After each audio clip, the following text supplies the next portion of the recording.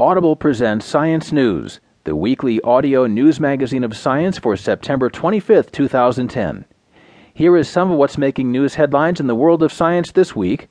There's news that obesity in children could be linked to the common cold virus.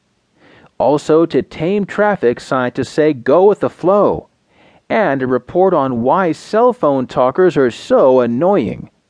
The first feature story is called Black Hole Silhouettes. Scientists are attempting to image a shadow and its tumultuous ring. The second feature is called Unnatural Selection. Chemists are building a protein with parts not in the typical toolkit. We'll begin with our top story in the news this week. It's called To Tame Traffic, Go with the Flow. Lights should respond to cars, a study concludes, not the other way around. Reported by Rachel Ehrenberg. Traffic lights that act locally can improve traffic globally, new research suggests.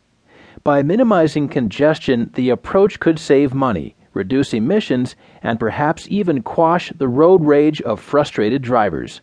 The new approach makes traffic lights go with the flow, rather than enslaving drivers to the tyranny of timed signals.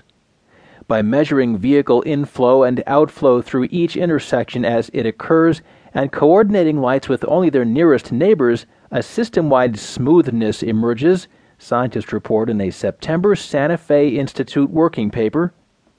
It's very interesting. The approach is adaptive and the system can react, says mechanical engineer Gabor Oros of the University of Michigan in Ann Arbor.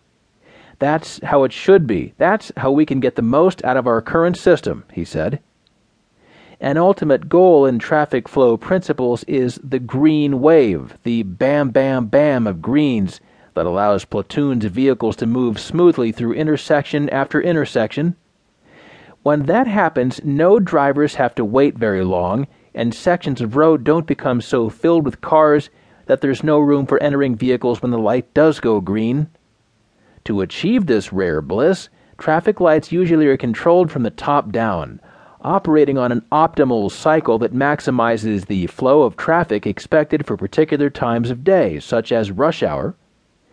But even for a typical time on a typical day, there's so much variability in the number of cars at each light and the direction each car takes leaving an intersection that roads can fill up. Combine this condition with overzealous drivers, and intersections easily become gridlocked.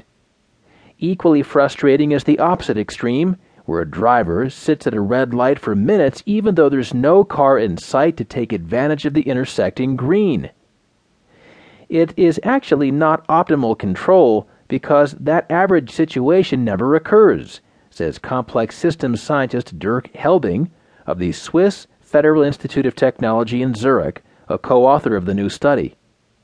Because of the large variability in the number of cars behind each red light, it means that although we have an optimal scheme, it's optimal for a situation that does not occur.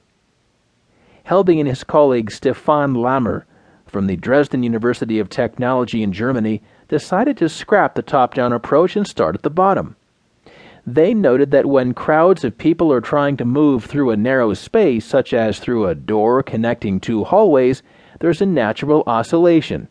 A mass of people from one side will move through the door while the other people wait. Then suddenly the flow switches direction. It looks like maybe there's a traffic light, but there's not.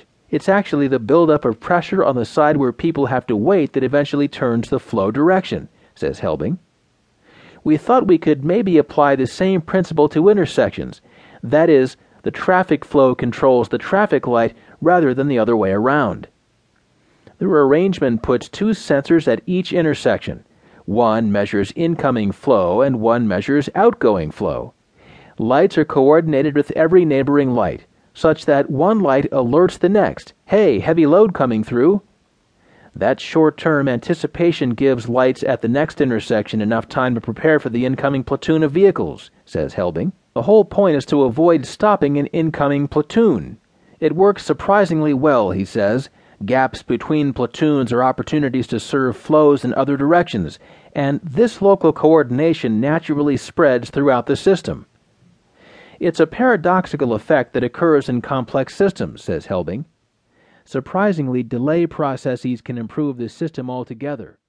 It is a slow